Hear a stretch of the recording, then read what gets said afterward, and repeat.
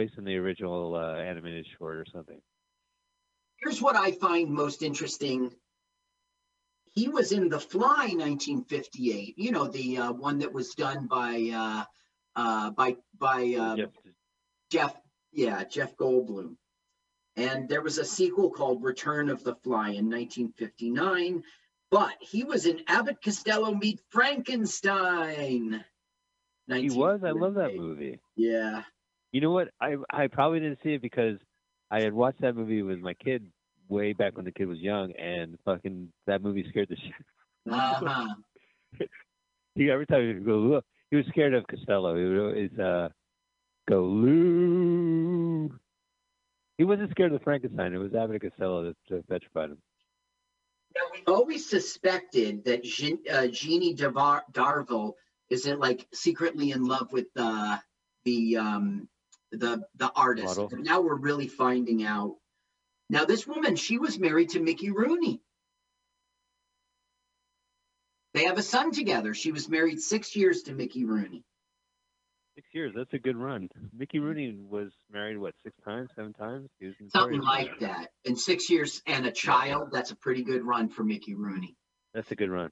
Now, her Mickey Rooney, first husband, she married like her high school sweetheart and took him to L.A., and then he was arrested for like multiple robberies in L.A. They gave him like 5 years probation. And in 1955, she is like, you and me are through.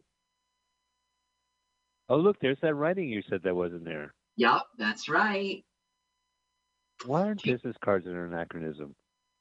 It's not an anachronism. It's a continuity error. But I'm saying, were business cards there during the 19th century? Yes. They absolutely. were? Sure, there were business cards in the 1800s. Absolutely. 1900s, Carl. 1800s. What are you, ignorant? She was in Herbie Rides Again. Oh, so that's where I reckon. Man, she's like classic. I want to watch Batman just to see her in it. You know what I mean? I want to watch TV, yeah. just to see her in it. Did all that. I Dream of Jeannie. Like and my lots of TV. Because those 60s shows, it was always like bright and colorful, and the women they had are always like sparkling. So like I could see her be a good fit in those comedies. Now, she's talking about her plans with Odette. They're going to go off and get married. They're going to go to his house in Switzerland. So he's going to send the servants ahead of time to prepare the house. She's just beside herself. Great. Her plot is working great. He's going to set up a woman cave. It's like a man cave, but for women. A she shed. Shut up. Really? A she shed? Yeah, that's perfect. I didn't realize. Sure. So now our Star Trek connection, Pierre comes in and is like, the husband of this lady's here. And he's like, husband? And she's like, well, I didn't tell. I wanted to tell you, but. I learned it from Mickey Rooney. I can marry twice. No, she wasn't married to Mickey Rooney. No, she wasn't. No, she was. She was a model, and she became one of the Glee girls for Jackie Gleason. That's how she started. Oh my God! I mean, by the time she was 20, she won 8 titles in beauty contests. I mean, she was out there doing stuff and being a model, but she fell in love with acting and became hostess of Beat the Clock. You know, it's funny. This takes place in France, even though the journal and the diary and the case study is all in English. All in English. But all the actors, except for this guy, like the fiance, this guy that walked in, he's the one that looks so American. Like everyone else is kind of passed for France, like suspends their disbelief. But this guy looks like he just walked off a Gunsmoke. That's right. That's an American accent. Yeah. Ooh. Is he going to kill him? Is the Horla going to tell him to kill this guy? The Horla is, but he refuses. So the Horla wants to show him how easy it is to kill a man, so he knocks all those statues off the wall to smush him. But he misses. He misses on purpose. Right, on purpose. You have the ability to be a demon and have physical form and be invisible, but you just happen to not be a very good killer. He claims that he didn't. Oh, I meant to do that. I just wanted to show you how easy it is to kill a man.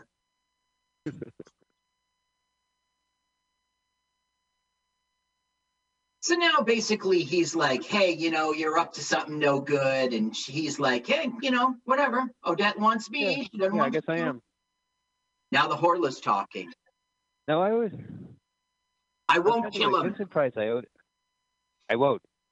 Well, you must, Vincent. I mean, whatever your French. Now watch the statues. Whoa, whoa, whoa. Oh, I said an urn. I'm sorry, an urn on a statue. Yeah. Burn. What happened? An urn fell on me. Oh, urn.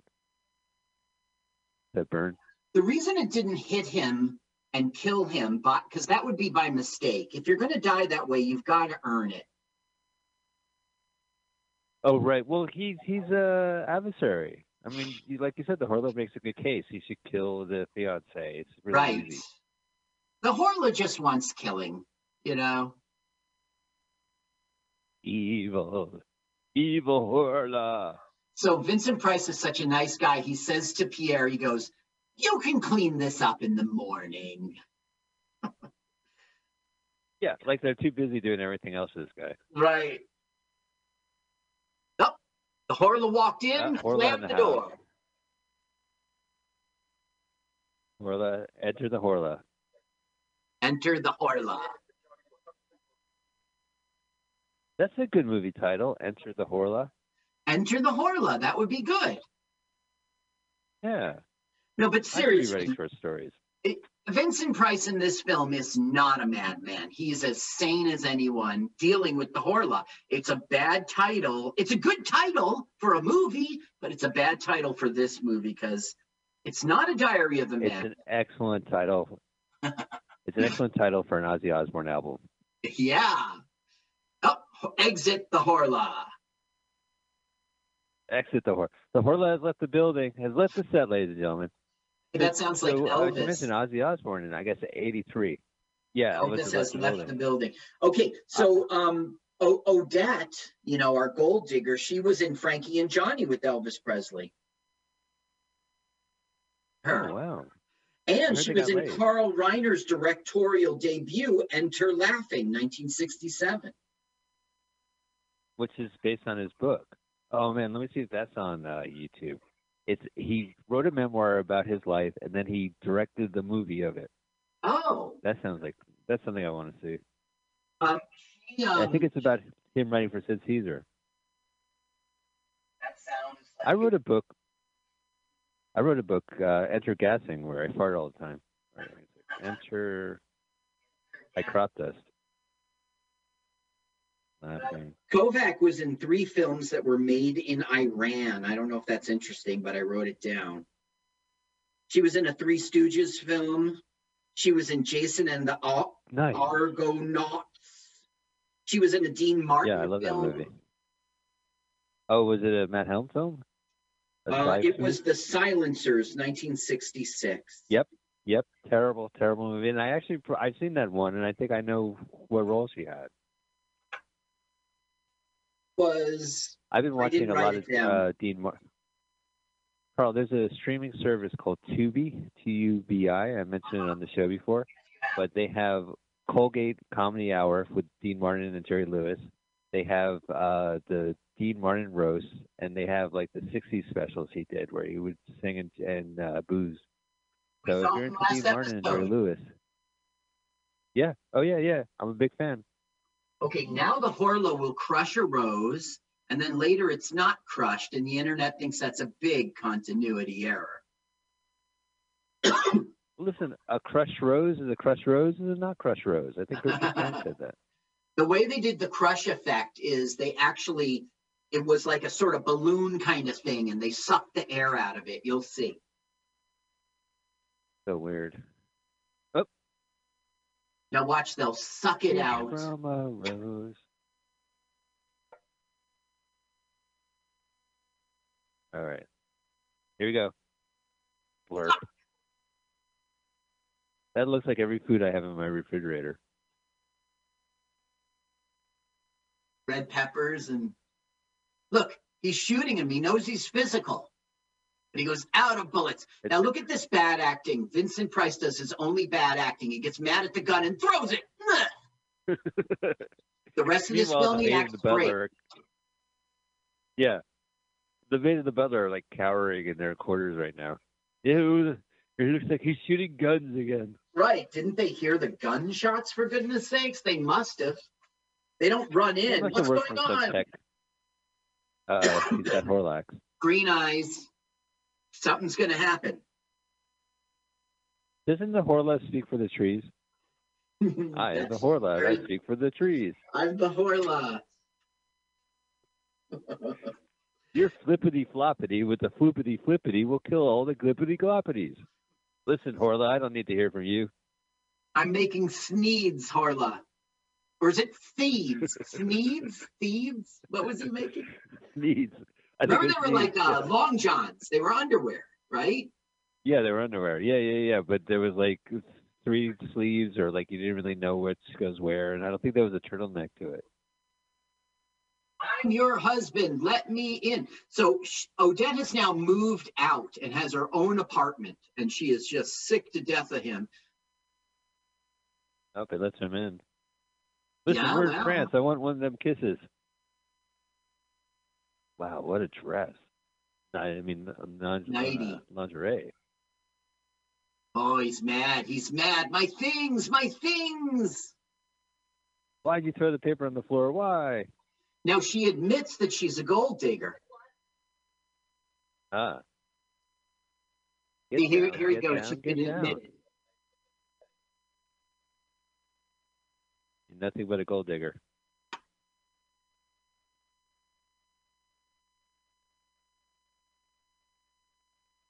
That's why I recognize you from the movie Gold Diggers of 1864. You're a gold digger. I was panning. I wasn't digging. Uh-oh. Right.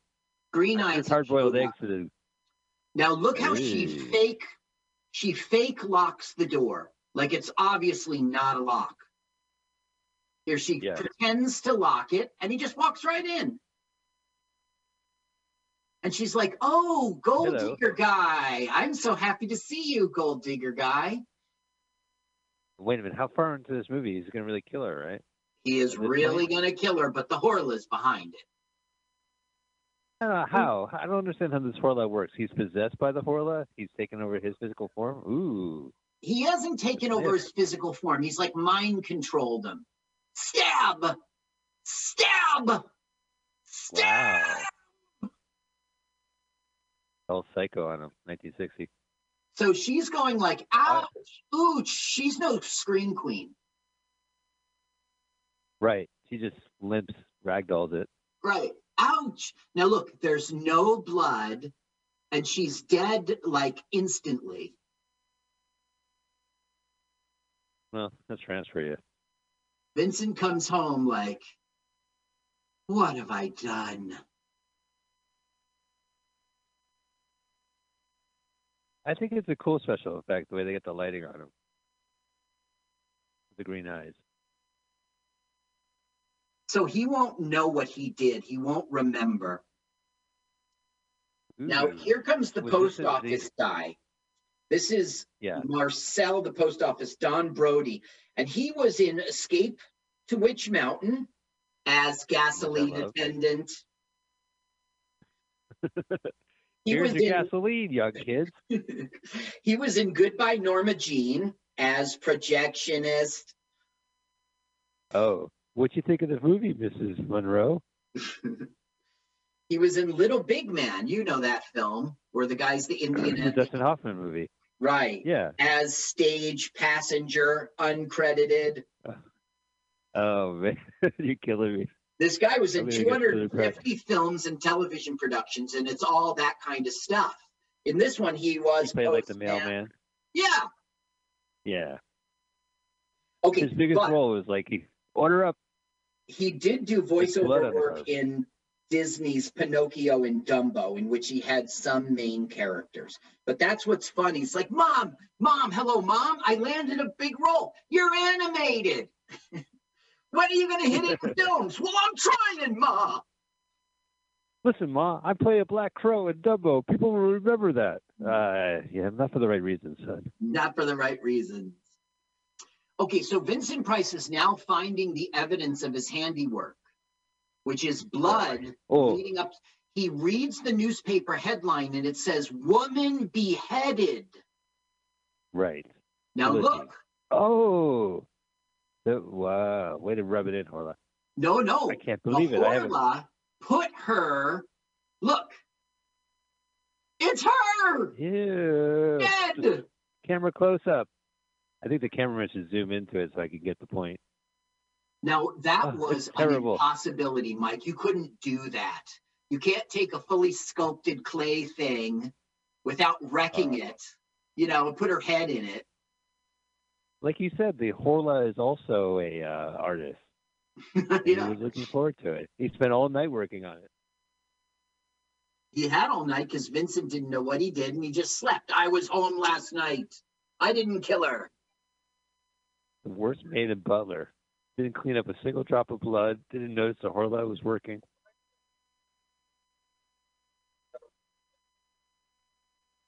Terrifying. Now, who do you think they're going to think killed O.J.? His argument. Who do you think they'll think killed O.J.? Gunsmoke. Yeah, because he went over there. He was yelling. The landlady heard everything. Well, who's going to be the judge of the case anyway? It's going to be Vincent. He'll be like, "Yeah, you did it. Bye. Next case. Next." That is what happens. They don't get that far, but that's what's going to happen. He's arrested, and Vincent Price will be like, "I don't know what you're talking about now, young man. I never met you." Right. Now, Mickey Rooney's wife is going to... Rooney's wife's going to go to the dad, be like, "They arrested Paul. They arrested him." Now, the director wanted the voice of the Horla to come out all distorted, but this producer, Edward Small, would have nothing to do with it. He wanted it to sound clear, and the director always thought that was a big mistake. What do you think? I think it makes sense. Well, the American International Pictures, you and I know that company and love that company from your show. Love that company. They did a series of Edgar Allan Poe period pieces that were very popular. One of them had Vincent Price in it. And that's what this company several had doing. Vincent. They're trying to, several had Vincent. The Raven. Which was directed by Roger Corman. And I think they're probably his best movies, are these Poe adaptations. And they were a hit. They were a hit. Price. Yeah. And they're really good. I mean, imagine doing Poe in the 60s. Mm-hmm. Nevermore. So they're trying to recreate the magic. They're trying to get there. Okay, these things sell. Let's make one that sells.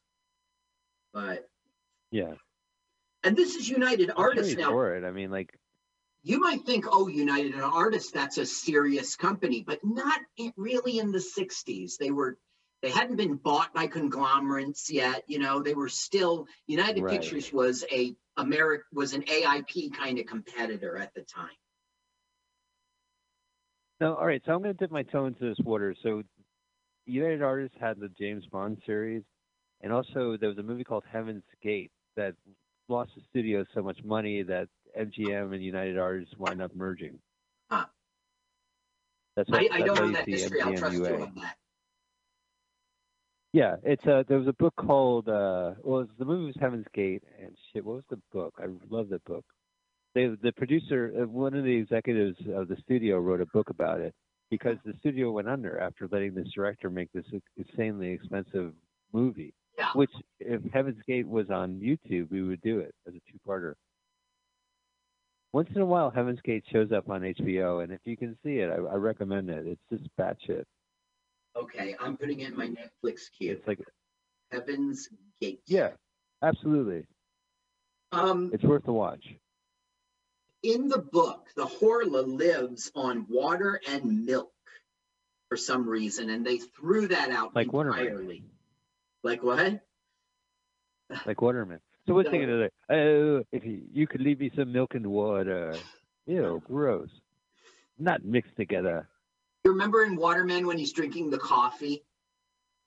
Yeah, and he becomes brown. He turns brown. Yeah, because he's drinking it.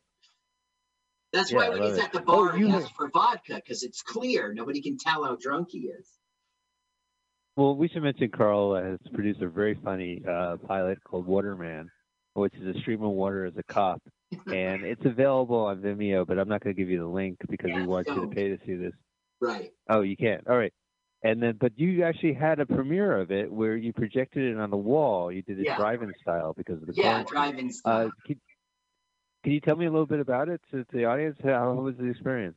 Well, the only reason I did it, because I want to sell it, I really don't want to show it to the public, you know what I mean? The only reason I did it to see if they would laugh, because if they're not laughing, okay, you'll see strings here. It's being held by strings. Totally. So I just wanted to gauge audience reactions. If they're laughing, I have something to sell, and I got lucky. People thought it was funny. You could hear them in their cars laughing? We were all outside social distancing, Mike. I know. You're good at it. I have a thing about, like, I know we're watching a movie, but I've been thinking lately, like, the purpose of a live comedy show is to make people laugh. And laughter is a great way to transmit the disease. So where does it stand to do a live show? Like, that's the reason why I can't do a show. Okay. Now, you see it burning, right? This gives Vincent the idea. That might be the way to kill this guy. What the Horrell is doing is getting rid of the evidence. He covered up the sculpture of Odette. He burns the painting he bought. Now, the thing is, though, there's a record of the painting being bought. And the servants who went off to Switzerland, they have evidence that he met Odette, and it's a kind of a plot hole. I mean, he could easily be caught. This hiding of stuff won't matter. If they looked into it, he would be the suspect. Look at him. He opened the door without a butler. Well, that's what he says. Like, I expected Pierre, and he goes, no, he's in my house in Switzerland getting it ready. Nice. Basically, he's coming to him like, this guy says he knows you. Why, that's ridiculous. Come into my study. He heard that knock from the study. That must have been a loud door knocker. The study's right there by the foyer. It's a big house, man. There's a hallway in between it, and like oh, look, that's the pen that he writes a diary with. Yeah, you know, the internet made it a big deal that if he was really writing a diary in ink, he couldn't just close it had, absolutely. It would blot or whatever. And I'm left-handed. I'm left-handed. As a left-handed person, Carl, anytime I write in ink, I smudge it because my hand follows the ink. You know. Yeah. So first thing I noticed when he had the ink that he's right-handed. I meant to bring up that he puts the pen on the desk and it starts to roll and he catches it. I know that was just some screw up while they were filming and they didn't film it again. Well, God bless Vincent Price. The guy could do no wrong. Like, he recovered. Complete control. Yeah. Yeah. Oh, I guess he's done some bad movies. Oh, sure. I would love to do. This is one of them. The thing is. Yeah. But he carries it through the strength of his acting and his fame. You know, it's a Vincent Price film, but it's not a good film. Now he'll just totally deny knowing him, which is, he could so obviously be caught. I've never seen this man in my life. Right. That's such bullshit. He knows he's getting set up now. Right.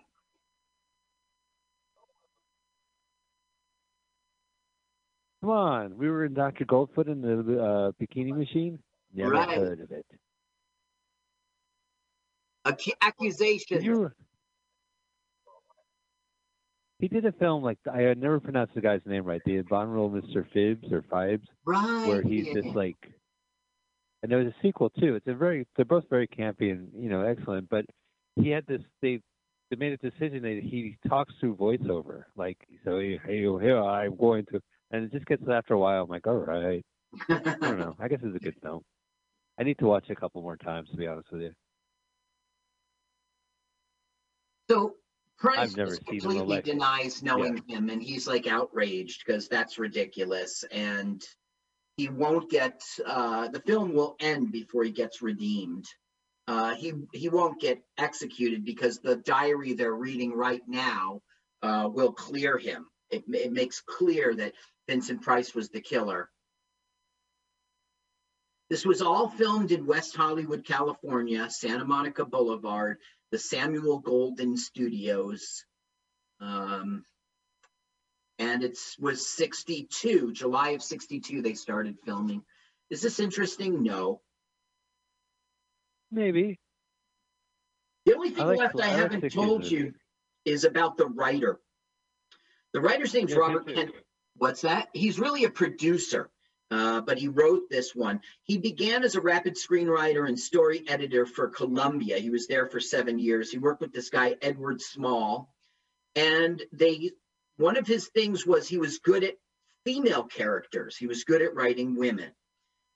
He formed his own production company, Admiral Productions, with Edward Small, and that's what they were doing. They did 2 horror films with Vincent Price and 4 westerns with Audie Murphy. And that was Western singer. That was pretty much, that's his claim to fame. That was his. Okay, she's back. Yeah. Mickey Rooney's wife, and now it's the like. They never. I think it's a missed opportunity here. She should really say, "I always loved you." She should now reveal her feelings to him, but they don't go there. I mean, show us some drama, and. I can't kiss you. Odette is still, her body's not cold. It's like they should do a bunch of. Oh, he kissed. Mwah. Yeah. Oh. I forgot. I saw this film 5 times. This is my 5th time, and I forgot. How embarrassing. Oh, that's he kisses back. Why didn't I remember this? So watching a Vincent Price movie 5 times, that's not as bad as what I make you watch for the show otherwise. Yeah, it's not swap meet. Not as bad. I mean, I had to endure Gilligan's Island 3 times and then watch it with you. Oh my God, enough. All right. Still, the wound is fresh. I mean, I was coming off of the Munchies stuff, so I guess I was a little sensitive. Yeah.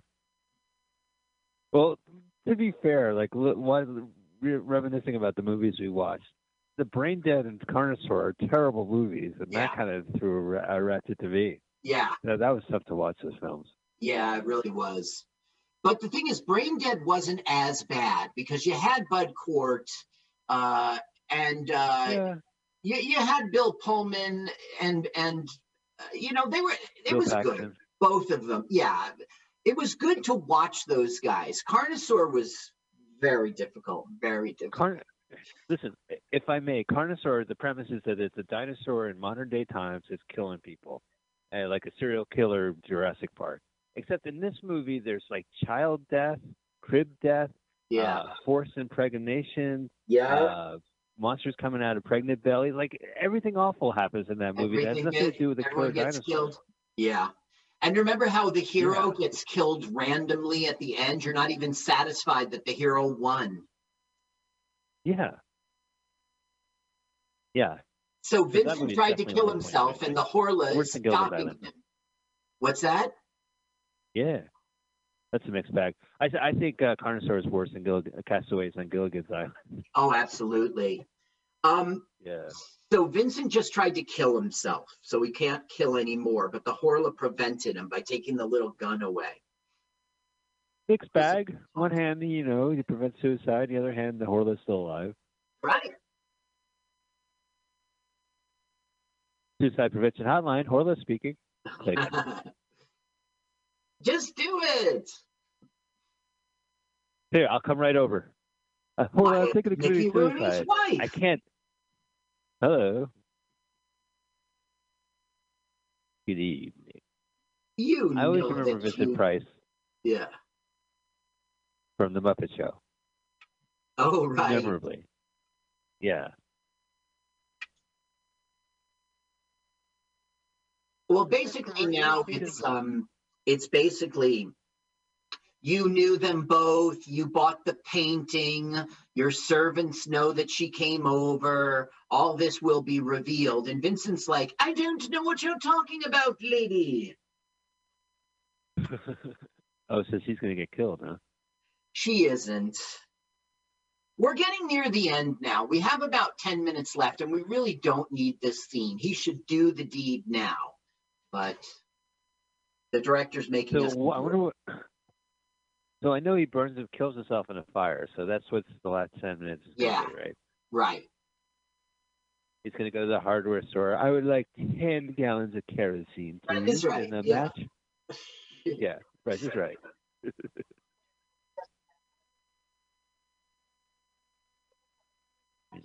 Right. Me and my girlfriend like watching horror movies on a Friday night with Vincent Price. That was an old Rhino Records novelty song.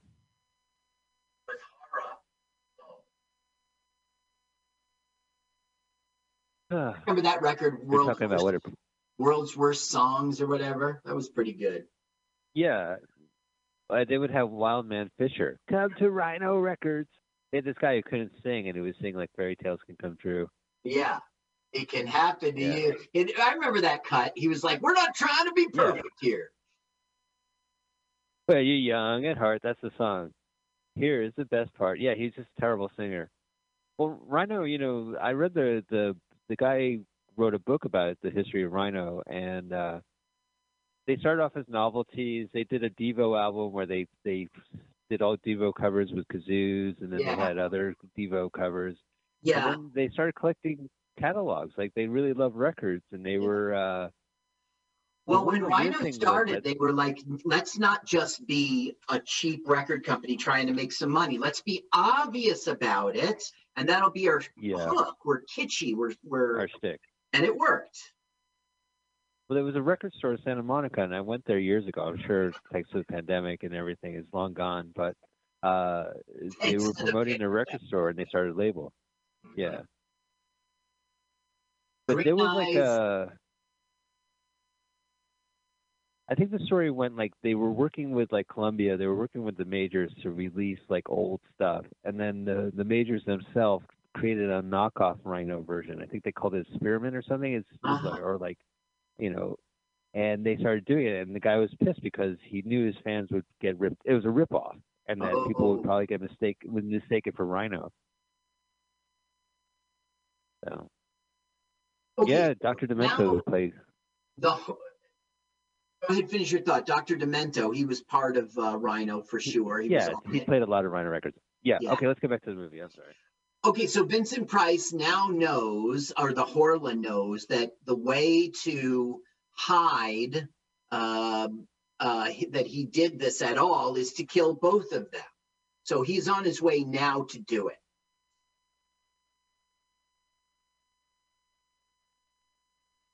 Now, one of the reasons this is a bad film is they do something here that they didn't set up. They do something about religion. And that wasn't in the novel, but not only that, they didn't set it up at the beginning of this film. There's no religious overtones to this film at all. And religion is going to help him here. So he's on his way to kill her. What a weird choice. Right. As one does. As one does when the Horla has taken over. Is he going to see Jesus? He's going to get a Jack Chick pamphlet and be like, "Oh my God, I don't want to sell my kids' shoes." Yes, that's right. I would.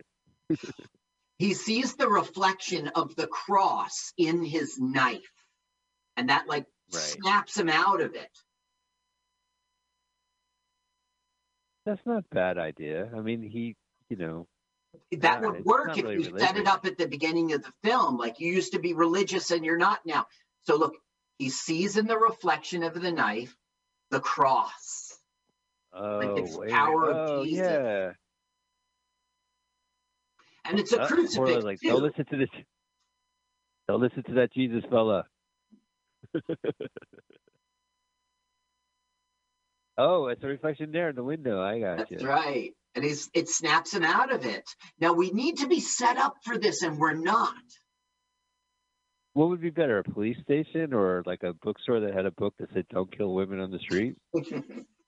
Yeah, he reads the title. Okay, here is Father Ramon, who was at the who was leading the funeral. Yeah. He was in, this is his final film. He was in a little TV after this. He was in War of the Worlds. He was Red Planet Mars. He was on George Burns and Gracie Allen's show 3 times. He was the doctor in The Summer Place. He was in The Man Who Knew Too Much as an uncredited detective. He's been around. Nice. So he's like, hey. Now, the Horla takes the horse's reins and runs them. He's going to run over Vincent Price and the father. Where's the Horla? I don't get it. He's sitting there invisible. Is he in the Yeah. Yeah, but if he's physical, he would have knocked the driver, or the driver would have noticed there's some hairy dude. I know. And what did he do? Did he hop into the carriage? You know what I mean? Yeah. Oh, backing up. Inexplicable. Deep, deep, deep. Poor Sapples. Excuse me, I almost ran you over. Pardon me, Father. Oh, it must be the Horla. That makes perfect sense. It makes no sense. Yeah, so he was going to go with him to the church to find sanctuary, but now he realizes, if you hang around me, you're probably going to get killed. So he changes his mind and says, to send over, what is it? Okay, we missed it, but he says that the daughter and the owner of the art gallery should go to his house. And now he's making the final entry into his diary. Like, if you're reading this, I'm dead and I've killed the Horla, you know. Oh, I'm sorry, not the father, just Jeannie. Just Jeannie comes over.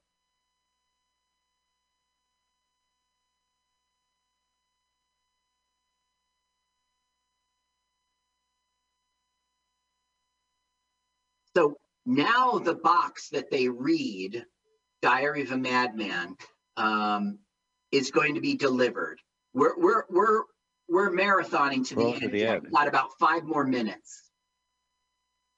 I need you to send this transcript to the screenwriter right away. Yeah, because I won't be alive to tell him the story. Oh, and here's the original screenplay I wrote. It's about beach bums living in Miami. I don't get that joke. Wow, what a fan. Oh, I just said he was like, well, since you're giving it to the screenwriter, here's a script I wrote. Oh, okay. And then see if he's interested. Here's a treatment. It's treatment. Yeah. Thanks, Carl. I said beach bums because I was thinking of the beach movies from the 60s. My head's not. I just woke up, man. Understood. Yeah. We're pre-recording because of COVID. It's 9 a.m. in Los Angeles, where Mike is right now. Are you in Frisco again? Or? I'm in Frisco, Texas. Yeah, I'm back in San Francisco. The city, man. The city. We say the city. Now he's locking and closing off. The city is New York City, okay? If you lived here, you'd know that. No. Listen, there's the city by the bay. The Bay of Baghdad. And then there's Oakland, which is the town. Oh. And then San Lorenzo, which is Lorenzo. Something I made up. Listen, one day I'm going to pull it together and go out there, and I'm going to get the Let's Call It Frisco movement going, and I'm going to ruin all your little cities and towns. Hey, Carl, listen, it's okay to call San Francisco Frisco, all right? People born here say it all the time. Really? Yeah, it is. It's just, yeah. Well, from what I read is that you don't call it SF because that means you're nouveau. That means you've just moved here. Like only transplants call it SF. But honestly, San Francisco is big fucking thing to say. SF is a lot easier to say, so Frisco. I'm okay with that. I think it should I guess San Fran is the one. I don't think it should be FART, Bay Area Rapid Transit. I think it should be Frisco Area Rapid Transit, FART. Okay. FART. Now look, fire. He's like, ha-ha, Horla. I burn you. I just started a fire. Yeah. Oh.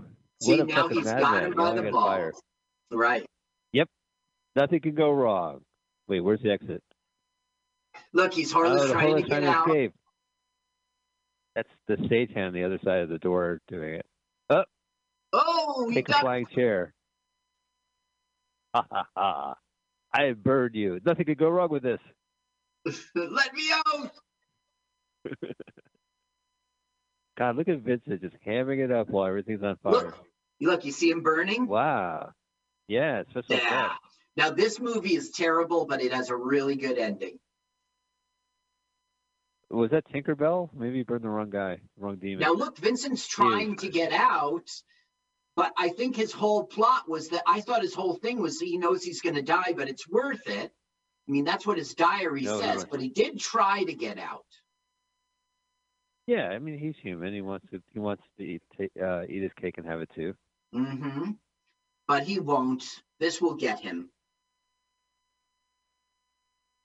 Wow, look at that. Look at that. Yeah. That looks real. Well, what they did was they burnt a miniature and then overlaid it. They looked at the frame that they had of the regular house and they burnt the miniature, but they layered it over the real house. And it worked. I could tell it's a miniature. because there's a Lionel train right next to it. No. You can't see the miniature. They took only the yellow part. All right, whatever. So now they're all they go, oh, Horla, that's ridiculous. So now they're like, oh, I get it. Oh, that's what it was. A warning to mankind. The Horla is real. Paul will be free. But they're like, this is crazy. Why don't we just bury this? This should never leave the room. We never speak of the Horla again. So is the Horla going to show up in the last 10 seconds of this movie, Carl? The Horla isn't just that one man. There's many Horlas, but the one Horla did die. Well, all right. United Artists release. Doesn't that sound like ejaculate? Carl, what'd you think of this movie? I love this movie. Okay, I did enjoy it, and I didn't. Doing the research was not torture. I did enjoy it. Oh. But it wasn't a good film, no. I enjoyed it too. I mean, I didn't hear the audio. It was the first time watching as the way we set up our show. But I thought it was pretty good. I mean, for all things priced, it was a good one. So there, we watched a good movie today. Let's watch a full-length movie on YouTube, a.k.a. LWAFLMOYT. Follow our podcast with that acronym. Just go to your podcast thingy. I went to iTunes yesterday, and I saw us listed. It's the old photo of MutinyRadio. So we're on iTunes, buddy.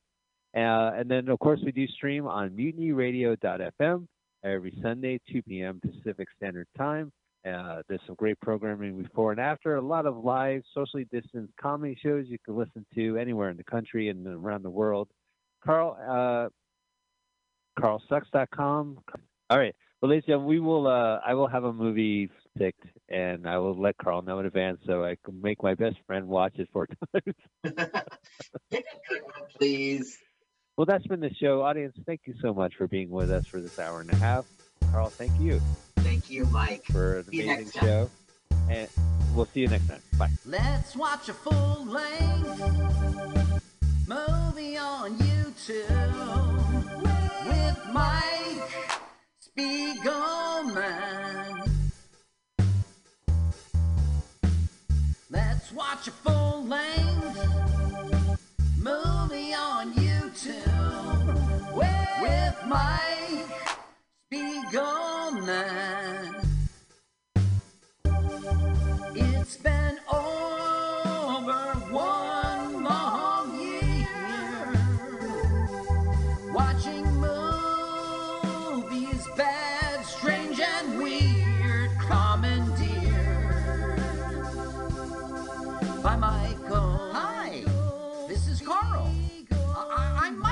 friend. I wrote this song.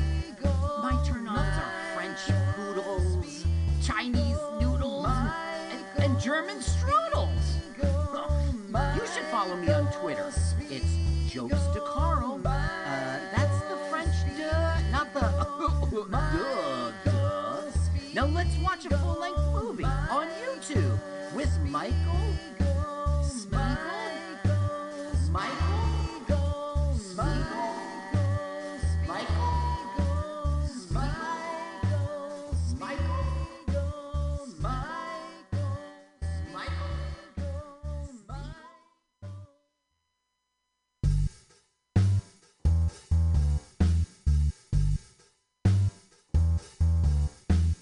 Let's watch a full-length movie on YouTube with Mike Spiegelman. Let's watch a full-length movie on YouTube with Mike Spiegelman. It's been over 1 long year watching movies, bad, strange, and weird, commandeered by Michael. Hi, this is Carl. I'm Mike's friend. I wrote this song. My turn-ons are French poodles, Chinese noodles, and German strudels. You should follow me on Twitter. It's Jokes to Carl. That's the French duh, not the duh. Now let's watch a full-length movie on YouTube with Michael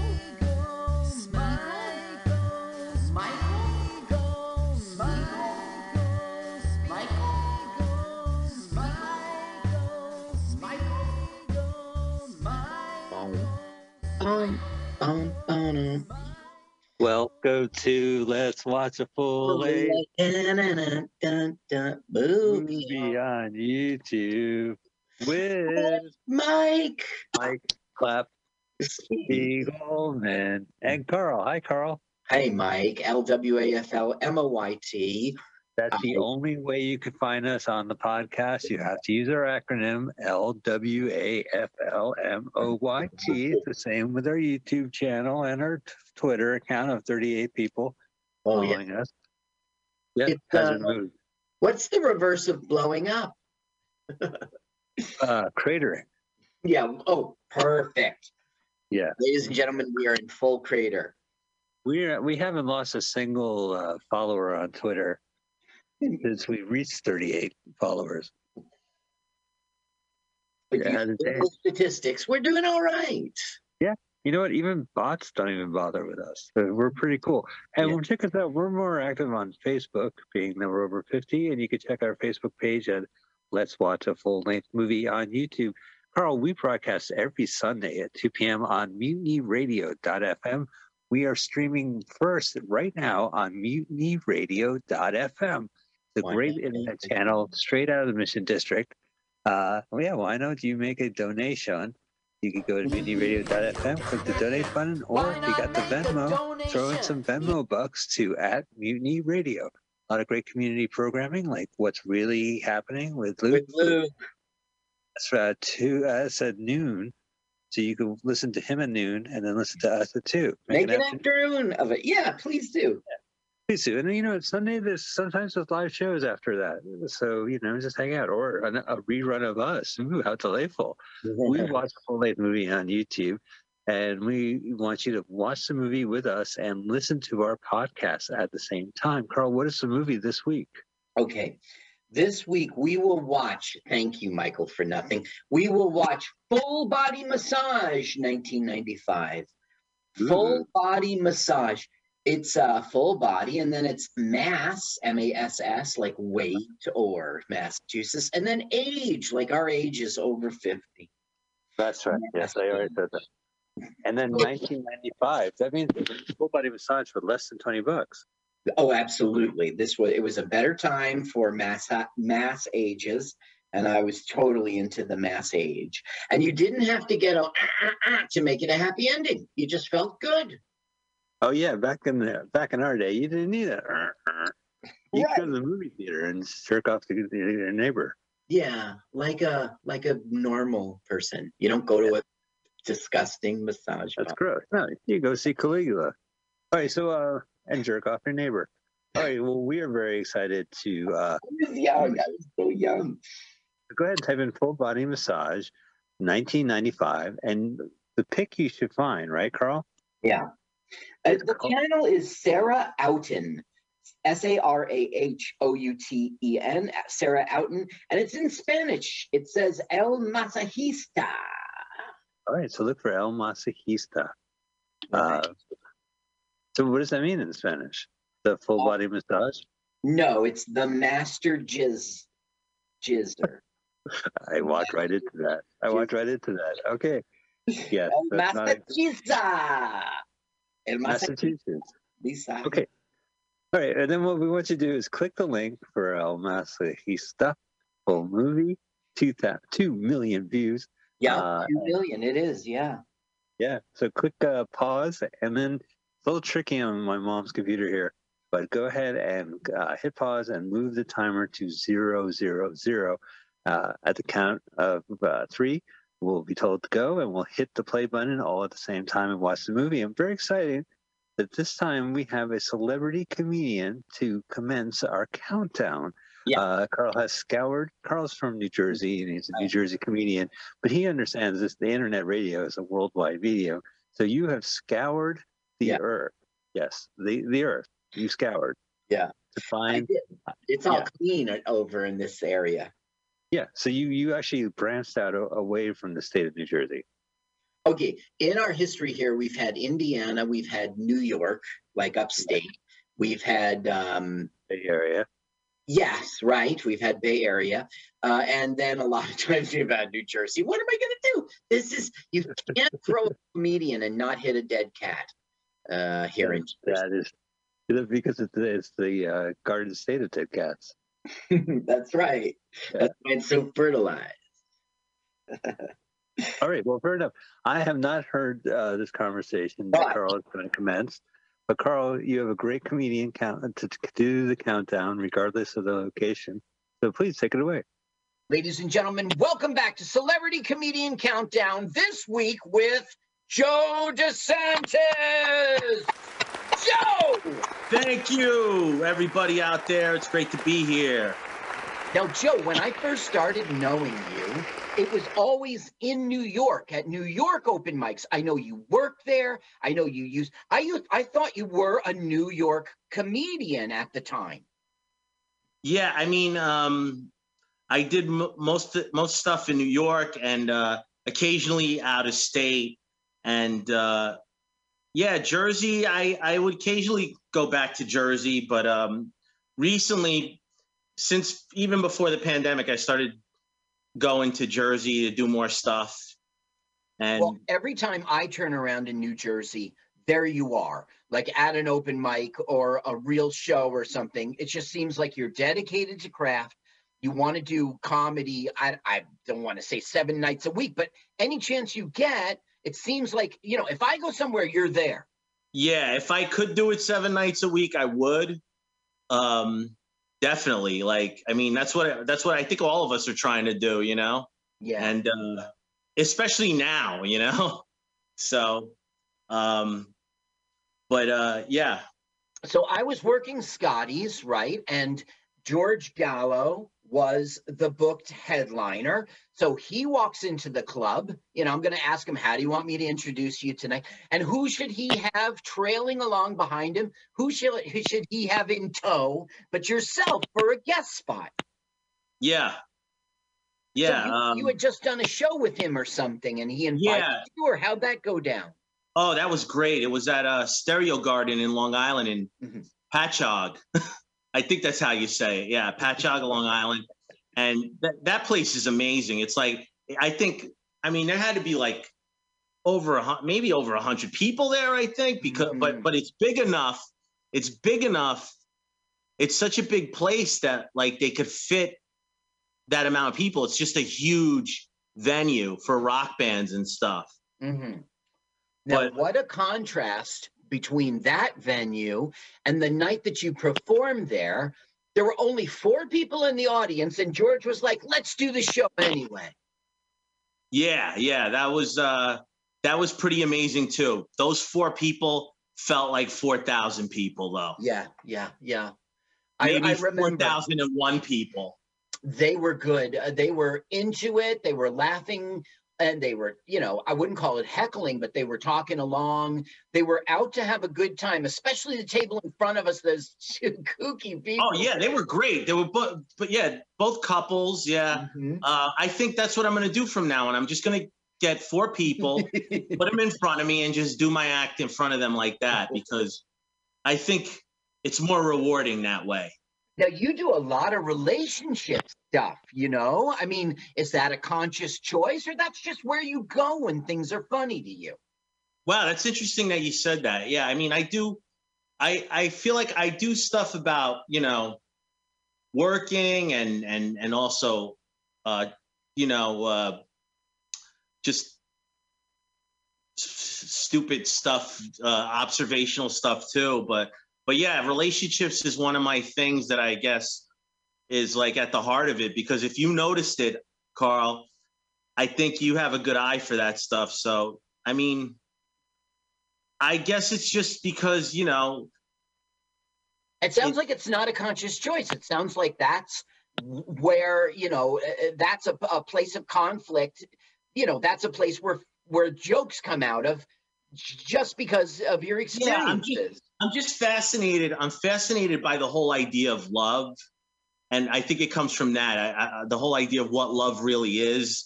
I mean, because people always are like, oh, you say I love you, that means I love you. And it's just like, it's like more than just saying it, Yeah. And I know this is getting really corny for you guys out there, but all right, I'm going to get a little corny with you, all right? Maybe 5 years or 10 years or 20, 30 years from now, you'll be like, oh, maybe Joe he's had something there.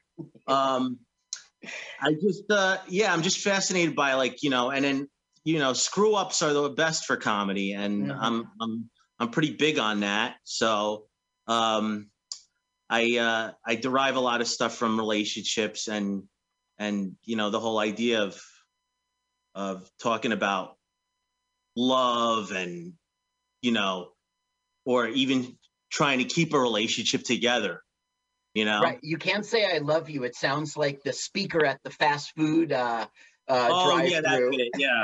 Yeah. The whole idea. Yeah. I'm always on a balance beam with that, because I think real love is like when the shit really hits the fan, so to speak, and you got to come out and do stuff and not just say stuff. So, but I just, I don't want to get too serious in my act. I just want to I just want to explore those ideas and see if I could find comedy out of there, And you really do. Now, how can people find you online, on social media? Where are you out there? Basically, if you go at Joe on Edge, all one word. I think I put it in the Zoom there too, at Joe on Edge, all one word. Okay. Together. You can find me on YouTube. You can find me on Facebook and on Instagram, Twitter, all that stuff. At Joe on Edge. Yeah, just Google Joe on Edge. If you put all those words together, you'll find me on Google too. Okay, so now everyone at home is poised and ready to hit that play button at the same time as we do here in the studio. So why don't you take it away, Joe? Let's have that celebrity comedian countdown. Okay, Carl, thank you. And we're going to do this countdown. Okay. Are you guys ready? 3, 2, 1, go. That was an amazing comedian countdown. I haven't heard it yet, but I blew away everyone else. So I'm so glad. Yeah. And I did hear it because I was there and I recorded it, but I don't know which one I chose for this episode. So it was one of the better ones, I feel. That was probably the finest selection you selected for a comedian countdown. Yeah, in the future, I will do the finest. You'll see. This Look is so great. It's the real movie. You see the stars? Oh, yeah, and you get the warning. We were able to chit-chat about the comedian countdown without me walking through the first 10 seconds of the movie, so I appreciate that. Paramount, very classy. And speaking of the first 10 minutes. Yeah. Showtime. Time. Now, that's a loaded title. What does that mean? A 1995 movie? Oh, Nicholas Rogg? Yeah, Roeg. Is it Rog? Roeg? No, I believe it's Rogg. Oh, is it Roeg? I don't know. I just look at it. It says R-O... E space E-G-G. Roeg. Well, that's what I read, Roeg. But it could be wrong. Roeg. I could be wrong. I could be wrong. Rogers. Mimi Rogers. I just watched her in Austin Powers. Yeah, she was the mother of the Gal Friday. That's right. In so many words. Now, this movie's already fucking up because what we're doing is watching a car ride, and that's what we will do. And then we'll watch walk into her house. That's what we see. Clearly, you're not a critic of Nicholas Roeg. Roy. Look what he's conveying in the first opening. There's a mysterious town. There's a fancy, sexy girl with a fancy, sexy car. Mysterious. Right now he's saying this is filler. You're about to watch filler because we need time on HBO cable network competing with Showtime competing with HBO. With Cinemax. You're competing with Cinemax. This looks like Open Air Diary. What is it? Like the Red Shoe Diary and Mysterious Hitchhiker. What was it? Like they had a compilation show where like she's going to pick up a mysterious hitchhiker and then there's a romance. We might have had Cinemax actually, but I don't remember that. But I just have to say that a movie's opening is supposed to convey mood and theme. So I don't know. Is that what it's doing? We can see it creates location. It's obviously a very rich, fancy area. Yeah, it's rich and fancy. There is a sexy, mysterious woman driving the car. We haven't seen her face yet. Mysterious. And here we are. The credits are done, and she's going to start the show by entering. Ta-da! Oh, I've never driven a car before. How do I close the door? These are questions actors ask. Wow, it's Mimi Rogers, my goodness. Now, Mimi Rogers married Tom Cruise, and then she said, listen, this is all a farce. You got to get out of here. And he said, yeah, I'll see you, Mimi Rogers. Yeah, they were married very quickly and ended. It was 87 they were married and divorced. The divorce was finalized in 90. So they spent maybe a year and a half. They were like boyfriend and girlfriend, but they got married. Right. Well, why wouldn't you marry Tom Cruise? Right. He's top of the world. Yeah, you have to look down to see him, but he's top of the world.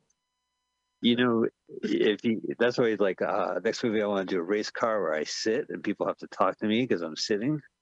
Now, Mike, what the director's doing here is Mimi's checking her mail, and that's telling us this is filler. The show is filler. Well, I mean, kids today would know this as you got mail. Right. Now, today. We're meeting the slightly annoying, personal assistant. But did you see did you see the wall had a crack in it?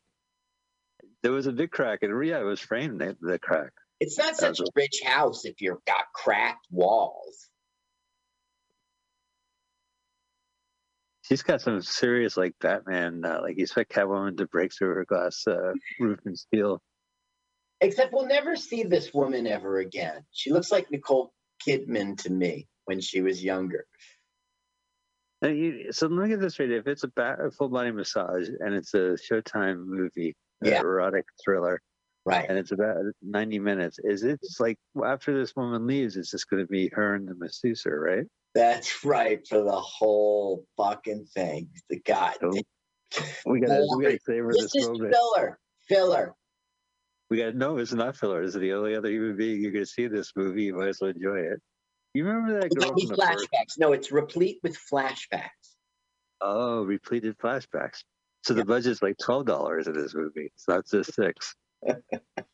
You know, this was thrown together because the production company for Full Body Massage is called Full Body Productions Incorporated. Well, they always do that. They created one company to incorporate one movie. Yeah. Now, all of this is pointless and filler. She's saying, the disappointment and the gardener's going away. We're learning all this information that will never pay off and we'll never see her again. This is the most experimental filmmaker out there, directing a straight-to-Showtime original movie.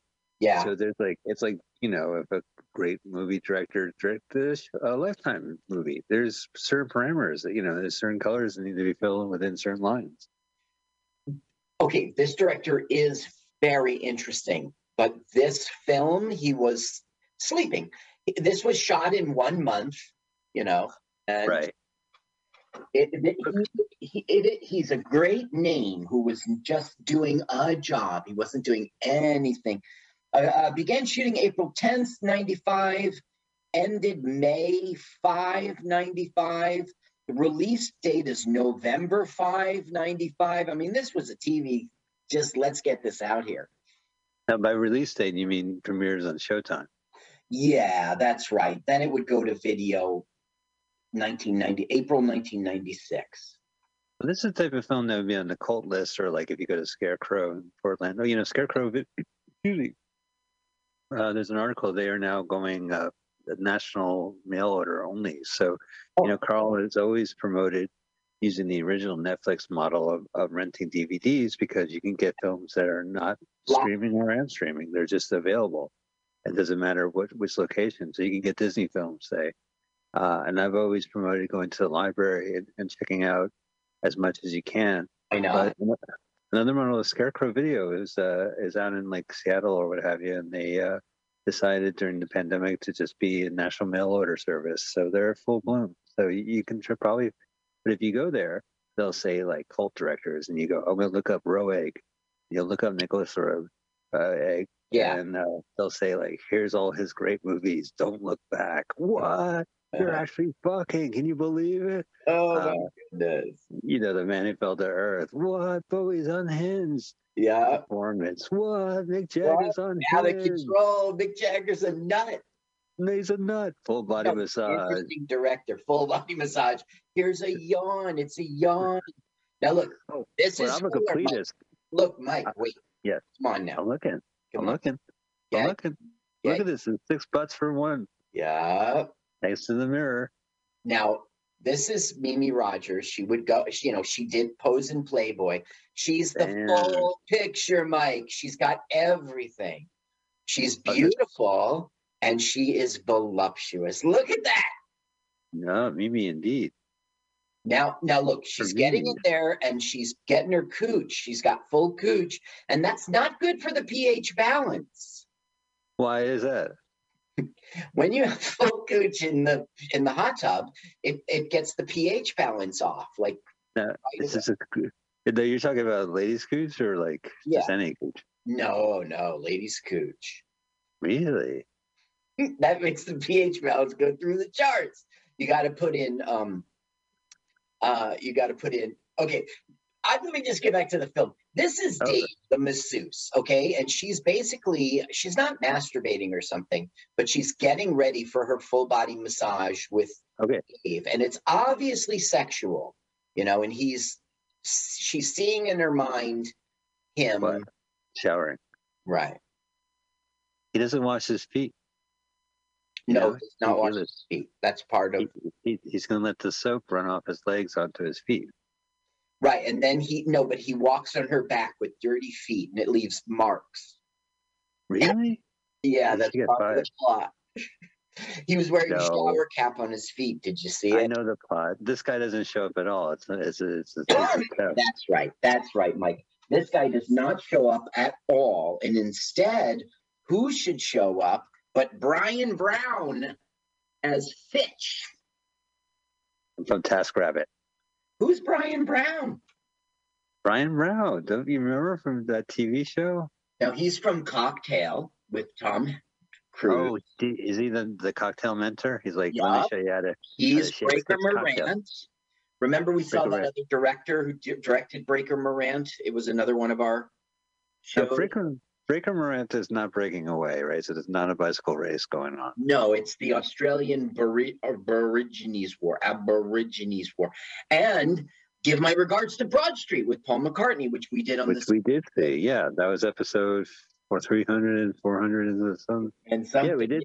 Yeah, that one was a good one, actually. So I like him. And we played the Commodore 64 game while we watched the movie. Yes. Give my regards to Broad Street was a vanity project from. And you kept driving me crazy. I would tell you turn up the sound, and you would put on the sound of the game. Right. Yeah. It was this MIDI file of Band on the Run. It wasn't even the Beatles. It wasn't even the solo work. It was fucking wigs. It was full on wigs. Is that what you call it? A vanity film? Yeah. Oh yeah. Vanity project. With Ringo Starr was in it, and his Barbara, his wife. Wow, what a coincidence! They're also friends of anime. Now the other one I liked was Along Came Polly. He was like the rich guy who was going to get insured. Right, that's right. Wait, we did a film called Along Came Polly? No, it's Ben Stiller film. Ben Stiller film. Yeah, the only one we ever did was Working Trash. But anyway, what's going on is he's like, "Who the fuck are you?" And he's like, "Dan sent me, mate." I'm Brian Brown. Remember me from House season 7 to 9? Now, what this character has done is walked in like he owns the place, and he's just making decisions. She hasn't even said, "I'll go for the massage." He's just checking out. He's casing this feng shui. Well, yeah, he's like, where should we do this massage? What fen is shuiing the best here?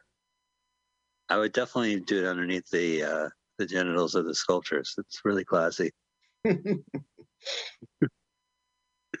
Oh, this looks good. We call this a bench in the industry. We call this a bench in the industry. Now, the thing is that, do you remember when we saw, not Gremlins, it was Munchies? Munchies, yes. And the scent was coming out. Remember that? Yeah, on the movie poster, to show the gremlin is such a party animal. Not only is he holding a Budweiser brand beer, and not only is he wearing a leather coat, but he's also holding on to the leg of a woman who, of course, in these movie posters, you don't see the full body. Oh, speaking of full body, holy shit. Yeah, that's right. Full body. Yeah, full body. But I lost my train of thought. But yeah, so the gremlin is looking up to her dress, but to hammer the point home on the movie poster of this R-rated film, there is a visible scent coming out from under her dress. A waft. Oh, a waft. The curving waft, the one that goes straight down and then towards the person's nostrils. Now, that is why the pH balance gets messed up in a hot tub. That is why you do not do a massage underneath a statue of a cooch. Well, see, listen, I know you. You have a very dry sense of humor because you are a hot tub owner, so I can't tell if you're on the level or you're riffing or what. People I own a hot tub, they'll be like, "Oh, he's so rich," No. It's a timeshare of a hot tub. You have Tuesdays. Yeah, it's a timeshare with our neighbors. With your neighbors. Yeah, and there's the Bears. At 11 North Road, the ones right across the street, her cooch is so pH unbalanced. Do you say something when you're tied to? No. I just put in the shock. I just put in the chemicals. I just put in alkaline and pH up. But does she complain? Like she said, I noticed a lot of alkaline in the water today. No, you put it in after. No, she comes over. She does her ecological disaster, and then I put the chemicals in when she goes. I'm so glad we're having this conversation. Okay, now look what this asshole has done. He's now in her bedroom looking at her shit. I know, man. This is crazy. Don't touch that. Touch my back. His explanation. Does he talk funny? Like, is that the thing about him? Australia. Oh. She goes, "This is my bedroom." He's like, "I thought it might be." What a dick he is. This guy always answers a question with a question. It's so annoying. How old are you? Old enough. How long have you known Doug? Not long. Long enough to like him? How long does that take? He's just such a jerk. What a man. Well, I mean, it's unsatisfying. How old are you? 55. How long have you known Doug? 3 months. Is that long enough? Oh, hang on, hang on. Excuse me, don't- Thomas Carlyle has a word from you. Actually, it's from 100 and fuck, never mind. There's one temple in the universe, and that is the human body. They're going to do that throughout. There's like little quotes, and there's a flashback to a poetry. I don't know. Well, listen, you know what? A massage therapist has the word therapist in it. Therapy is not anything sexual. This is a service to help you. You know, whether it's a mental therapist or a physical therapist, sure, that is their job. So to have these like sexy quotes in between is like, you know, I get it. It's a racy. Well, see, that's the thing. It isn't a massage therapy. It is a Showtime filler movie. It's erotica. It's not softcore, but you get to see boobs and you get to see lots of rubbing. And she's making noises as she gets her massage. You know, they really Showtime. And this is the director. Like you said, he did The Man Who Fell to Earth. That ain't nothing. Oh, yeah. Oh, you know, so one of the movies I went through his entire catalog on YouTube. And one of my favorites is a 1983 movie called Eureka. Mm-hmm. And it's about a guy who discovers gold, and it takes place in the desert, and it takes place in the winter, like kind of like just watch the monkey movie Head, and they switch like that from the snowy mountains. You know, if you like this movie, or if you would like to see a movie like him, I would go see it. Yeah. If you like this movie, really? Come on. No, not this movie. Okay, but yeah, I would go see it. I would definitely, if you're a fan of our friend Nicholas Roeg, you should definitely check out Eureka. If you can. I got a video of it like 20 years ago. That's how I saw it. Okay. Not recently. No. Now, he did Bad Timing with Art Garfunkel. He did Performance with Mick Jagger. He did Roger Waters videos. I mean, this guy's got a niche doing rock stars. He really is a masochist. The man. He worked with all those guys, and he must just love abuse. Well, he was a problematic person. Where is it? He was hired as director of photography for Dr. Zhivago, 65, but disagreed constantly with the director, David Lean, and was eventually replaced by Freddie Young. So he got replaced. He was originally going to direct Flash Gordon in 1980. Oh, wow. Yeah. That would have been fun. But he didn't due to creative differences. Well, I know like a lot of people love The Witches. It's the Rod Dahl version he did, which was 1990. Yeah, and that book was remade for an HBO Max movie, and they also have the original, I believe. So you can definitely make an evening of it. So that was good. People love that movie from 19. Yeah. Now it's the big film his first directing thing was co-directing, but it was Performance in 1970. And it was a star vehicle for Mick Jagger, but it was, okay, I'm reading. Warner Brothers was so horrified, sex, violence, and questions of identity delayed the release for 2 years. So apparently Performance was like a shit show. Right. Well, I haven't, that's one of the few films I haven't seen. But I've always had a good thing. It was in cult movies, the Perry book. I forgot his first name. That's fine, the author. But there's a famous series of books called Cult Movies, and Performance was listed as one of in the first volume.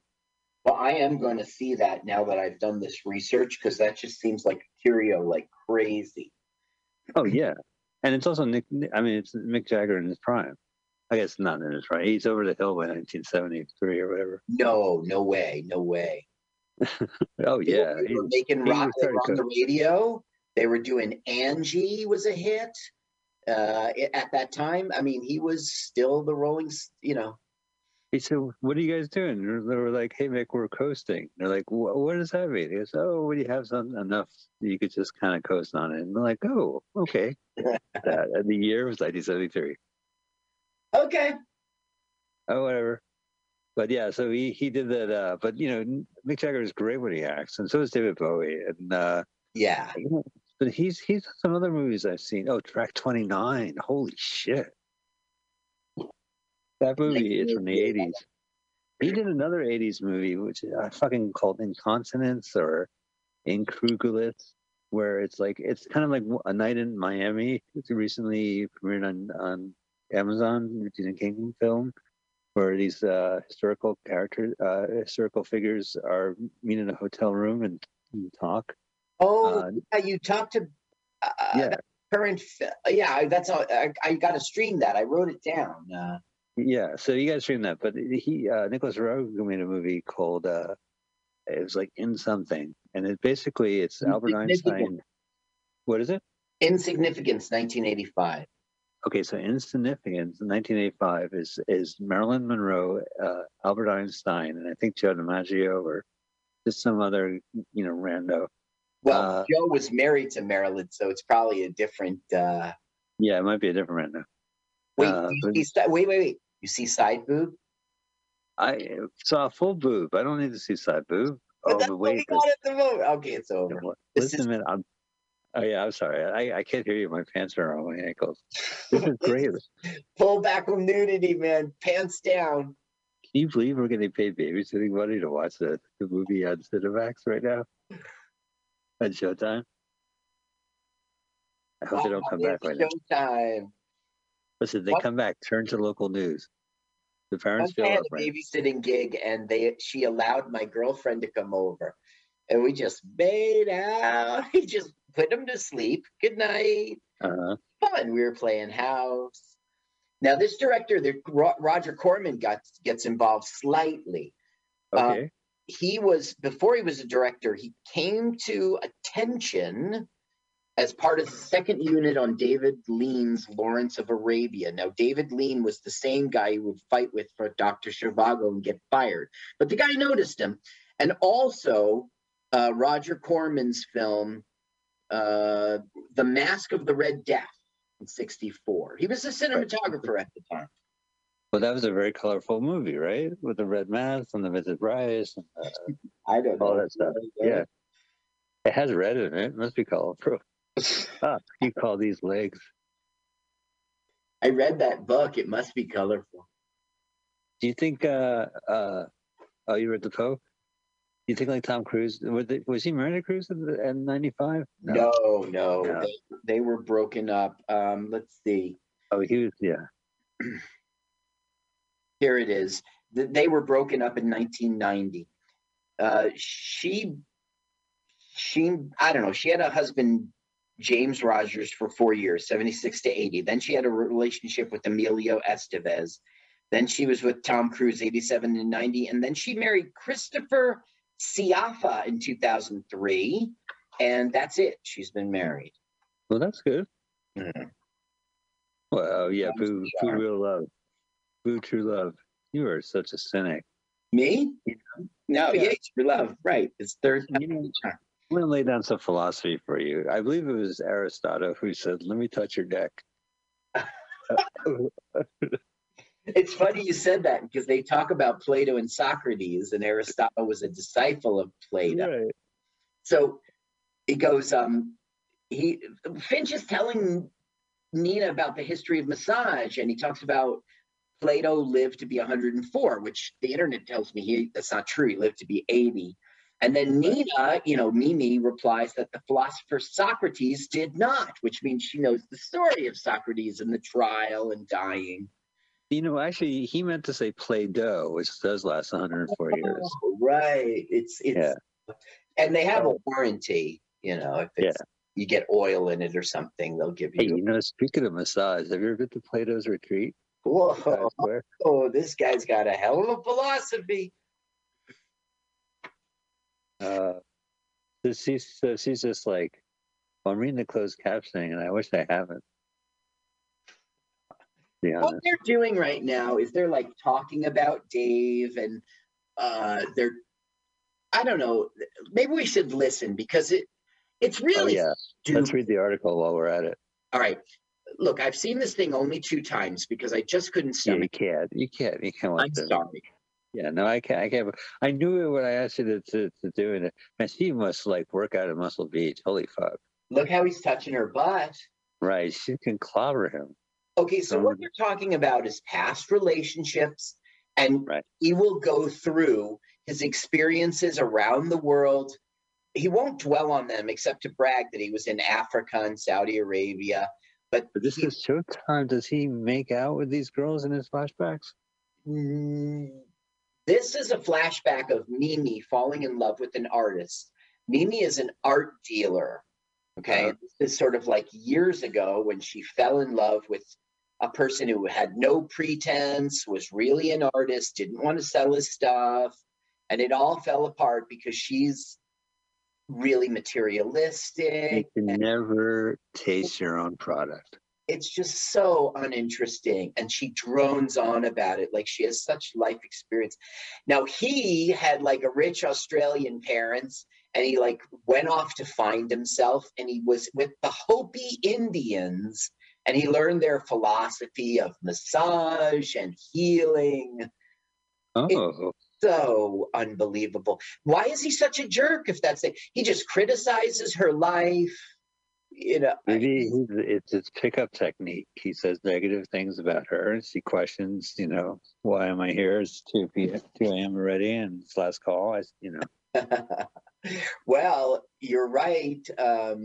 He will be a jerk to her, and then in the end, she'll be like, I want you to be my new masseuse. Forget about Dave. Look, he's kneading dough. I make my own bread, so I know. And is this a stunt butt, right? A stunt model, or is this Miss Rogers? It's her flashback. Like, Finch is giving her a massage, and so she fantasizes about Dave, and now Finch is gone. And she's like, fucking Finch? The fuck you go? He's taking skirt photos. Oh, no, he's casing the joint. No, there'll be no payoff like that. Like, he doesn't have like The Rock and Will Smith behind him, like, and Margot Robbie planning a heist or something shit like that. Oh, there's no safe room. There's no panic room. Right. The call is coming from inside the house, Mimi. Mimi it's alone. I have to wait until dark. What does that mean? Oh, we're just gonna stalk you for 90 minutes in your house. Oh, no, nothing like that. Her name is Miriam Rogers, and Mimi's the nickname. That's great. That's a good nickname for Miriam. Now, this is a crappy movie, but like I first noticed her in Michael Keaton's Gung Ho. She wasn't great in that. She just played the girlfriend. You mentioned what does Gung Ho? What? Wait, Carl. I'm having like an '80s black hole. It was young Michael Keaton playing a cowboy in a funny, family-friendly cowboy movie. No. It was a young Michael Keaton, and at that time, as you know, Japanese cars and Japanese like radios and everything was flooding into our markets. So this was the movie that rode on that coattails. A Japanese company bought an American automaking factory, and Michael Keaton has to be the the union leader or whatever. And you know, I remember that was a Ron Howard movie. Right. It was written by Babalu. It wasn't written by this guy. The magnet's healing powers are known by the ancients, but during the Dark Ages, this knowledge was lost. This movie sucks. This is like one of those guys, like you were like, why am I friends with you again? Like you just won't shut up about it. Like, and then you're like, I don't think you should meet any of my lady friends. He says, put your cooch here, knock your boobs against this thing. Did she ask about the pH? No, he's not in like a pool or somewhere where she can. Oh, all right, it's not hot tub. Gotcha. No, look, he's got the magnets under her feet, and he thinks he's claiming to be a Hopi Indian. Hopi Indians never had magnets. Where are they going to find that? They dug them up. They went to magnet schools. They have metal that'll stick to it. No, this movie. They went to magnets. They all went to magnet schools. They were magnet. Oh, I don't know. This. Okay, look, this director, Big Audio Dynamite, paid tribute to this director in the song E equals MC squared. Which must be because of that movie Inconsonance, where Insignificance. I don't. Yes, it is here. Yes, in Insignificance. The song is filled with imagery from his movies, including descriptive snippets of Performance, Don't Look Now, The Man Who Fell to Earth, and Insignificance. When you reach the bottom line, there was a bottom line in Insignificance. What can you do? All you can do is do or die. Well, that seems dire, but yeah, that's, an absolute. And then the horses are on the track. Did I do it right? Big Audio Dynamite too? Yes. Well, this one was from their first album. This is Big Audio Dynamite. Right. Back when they had the bass player or whatever. The co-creator was still there. His silent partner was still working with him. It was, I see his face and I know his name so Joe well. Strummer. I'm in context with The Clash. Right, Joe Strummer, isn't it? No. Mick Jones was Big Audio Dynamite, but a very famous name you would know. He was a music producer. Oh, because that's why I wonder why you would have a band called Big Audio Dynamite, and then you would have to be PAD2. And it's probably because of some ownership of the original name, or well, you know why they did that? Because they're bad. They're bad. You know it. Too. We're bad too. Hey, you looking for bad boys? We're bad too. Bad too. You know it too. Those guys were so old, they should have been like dad too. Yeah. Wait a minute, you're a bunch of dad rockers. No, that was still the. Let's see, what year was that? Big Audio Dynamite. No, it doesn't say what year. Darn. But I mean, the Clash broke up in 83, 84. So, they were still young. Look, I want to tell you the story because it's my job, but it's just asinine. So. Is it the same lover? Is the same? Are they lovers yet? Will they be lovers? Again, a flashback continues. See how she looks like she's remembering? It's a flashback continuing the memory of her first encounter meeting. She would drive past him every day and he'd be painting. And then one day she was curious. So she pulled over and she's like, "Where do you show?" And he's like, "Show? Guys like me don't show." Wait, you see the nose? He's sniffing. Right. Look at Mimi's body, man. She's like really put together. And this is 95. Right. So let's see. Her first role.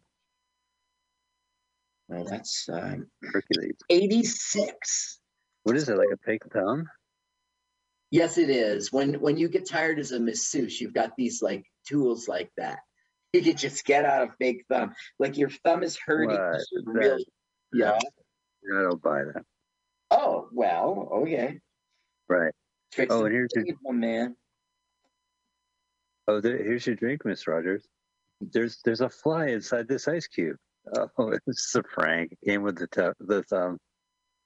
Now, this director's first job in 1947 in the film industry was making tea and operating the clapperboard at Martlebone Studios. Wait, 1947? Was it like UK, we're doomed? They would go, Nicholas, tea, Nicholas. Right away, madam. Right. Yeah, madam. Right away, Mr. Lean, who's still my friend. But he must have done another film I saw. Track 29 was a pretty strange film. His wife, Teresa Russell, is a great actor. She's great, but she's crazy. She's weird. Like, she's really weird. I wouldn't say she's crazy, but her characters are always this thing off about it. And it works really well when they collaborate together, when they make movies together. Well, they got married. Well, okay. He was the star of Bad Timing and A Sensual Obsession. And he was like, "I love you." And then Teresa Russell would play all the female leads in his films going forward. Yes, that's right. Yeah. It's kind of like, I don't know, when people watch David Mamet and he has Rebecca Pigeon was his wife, and he performs. it seems off-putting because they kind of are in sync to what he wants, and sometimes you're like, well, what the hell, like when people are in tune to like a certain voice, I guess. Yeah. It may not come across because you're like, why you talk this way? Right. Now look Why what would you she's say doing. that? She's going fetal. She's doing flash dance. This is called assuming the position. Hey, where's that thumb thing? Where's that cooch now? Oh, Jesus. I'm sorry, Mike, but look what you're seeing on screen. I'm just watching YouTube. This is Showtime. Now this is YouTube. Alice. There's 2.1 million people have like, I got to get some fast relief fast. What can I do? Oh, I know. I'll watch Full Body Massage again on YouTube. Right. I'm not a pornography person because I'm a Christian or something. So I'm not going to stoop to that level. Instead, I would watch something like this. Did you know Amish women have films, 8mm films of guys peeing? Really? Did you read that in National Geographic 1948? How in the world do I know that? Was it Reader's Digest condensed version of that article? You just got me realizing it's probably not like a myth. I want to say an old wives' tale, but old wives wouldn't tell that tale. It's like a myth. It's got to be. Well, the Hopi Indians did it, I believe. Well, okay. He's now talking about the Hopi Indians. Now, when he meets the girlfriend who made a tragedy for him when she died in a car crash, she will teach him the most about the Hopi Indians. It's nonsensical. She's a Caucasian. She also what we're watching softcore doing it now, but not with Mimi Rogers. Oh, but is it like Brian? It's either young Mimi Rogers or, okay, this I think is Brian, and if it is, then this is Alice, who is like his Hopi teacher. Oh, I hope he teaches her. Wait, what? No, it didn't work. Yeah, well, no, but it should work. Oh, wait, it's not Brian. It's a Hopi Indian, though. So this is Alice. Okay. And is he watching? He's teaching her massage, and she will teach him. Right now, he's feeling her vibes. Yeah, right. But we are watching this. So is it like a voyeur? Like, is he watching this? Or no, this is, I don't, you're right, actually. It's supposed to be his flashback, but we're seeing her experience. So it doesn't make sense. Maybe it's just part of the story. So we, in his flashback, get to see a totally different person. Yeah. It's nonsensical. This is written by a guy who only has 4 credits, and 2 of them are TV. Dan Gerskis.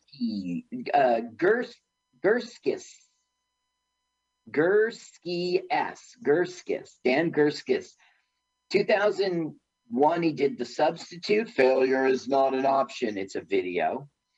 You see Full Body Massage in 95. In 92, he did Body Language, a TV movie, a story teleplay.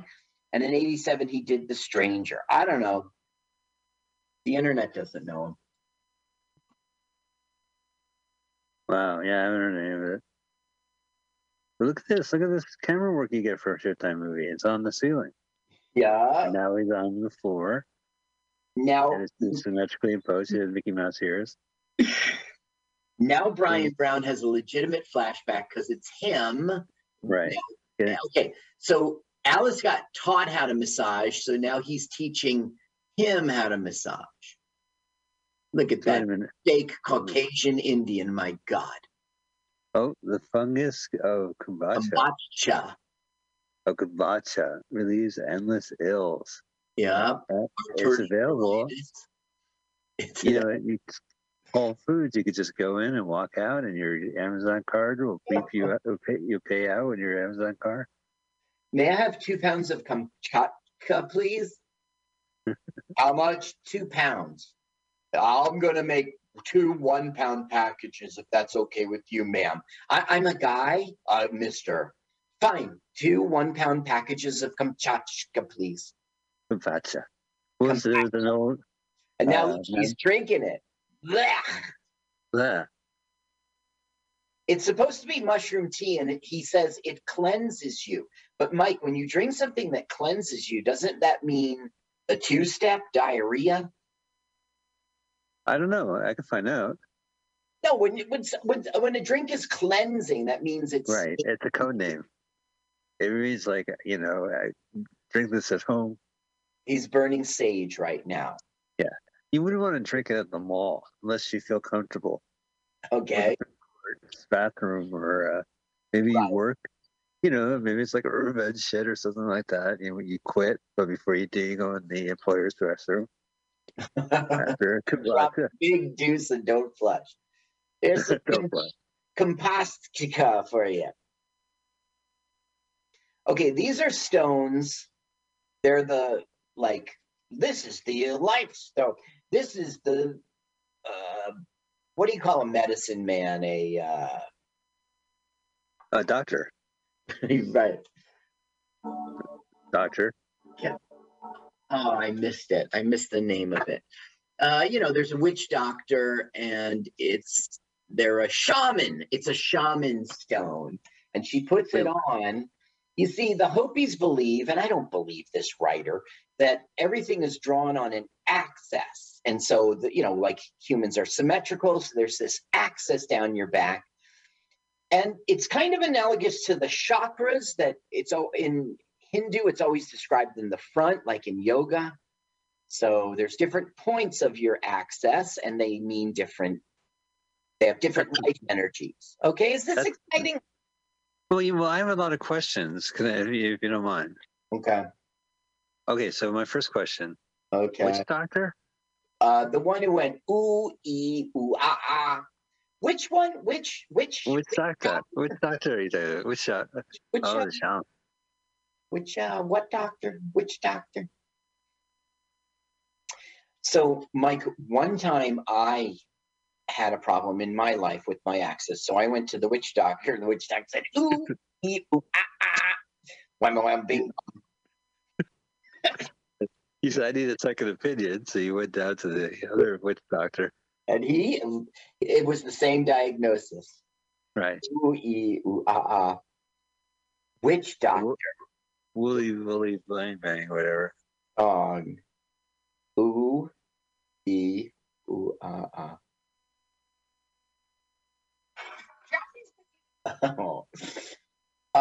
Basically, they're being jerks right now. Like he's saying, we've lost our spirit, we've lost our way. Oh my God! So wait a minute. So he's chatting and getting a massage. Yes, it's the whole giving a massage. Whole experience.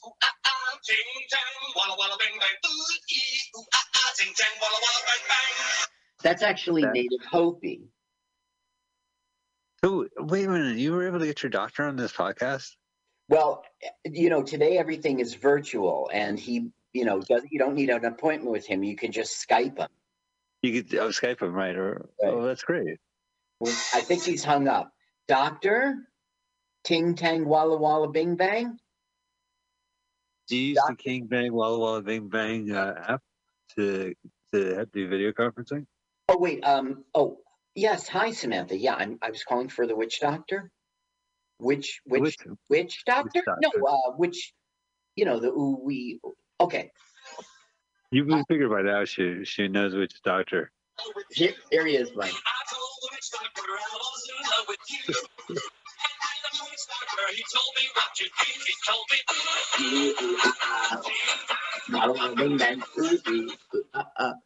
Like a techno version, right? It's like some wedding DJ put a beat on it. Yeah, the original was a 50s song, and it was really being xenophobic, right? It was making fun of... It was ignorant racism. Yeah, I really... Yeah. Okay, so now look at her erotic rubbing not on her boobs. Yeah. Look, this is how much little respect I have for this film. I'm playing the witch doctor clips. I mean, it's not... This director kicks ass too, man. Performance. Walkabout, he went to Australia. Walkabout. That's the other film I was thinking about. That's a great movie. He was a cinematographer on this film, even though he was the solo director, and it was his last cinematography credit. He had moved on. I don't know. This guy's worth it. He's worth checking out and seeing. He is a cult favorite. I don't know if he is, but it just seems with Performance, Walkabout, The Man Who Fell to Earth, and Bad Timing with Art Garfunkel, this guy's got some things to watch. And you brought up Eureka, Track 29. Yeah. These are like really weird, like lost films. Like this one's a lost film too, but this is from the 90s. The others two were from the 80s. Mike, I got to tell you, this does not count. This is not the director we're talking about. Yes, he was there. What? He said, roll on. This was a paycheck. I went through his filmography and put in every title into the YouTube. But I would also like read about these titles. And around this time, he produced like 3 other films. He directed like in '95. At least IMDb was like listing these shorts he did, and just like another film he made. He did 2 Deaths also in '95. Yeah. And I didn't write down the shorts. I know what you're talking about. But that seems pretty prolific for a guy who's been doing it since the '60s. Yes, absolutely. And he was, he must have been, okay, so let's see.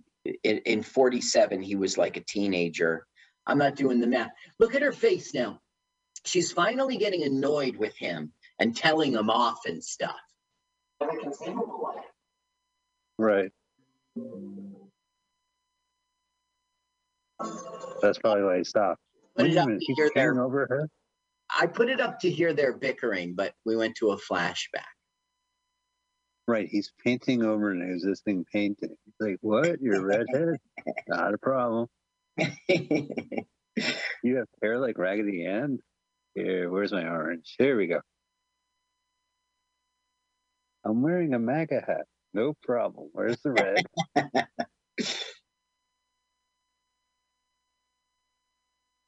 The Man Who Fell to Earth, that's the movie we should do. Why isn't that on YouTube?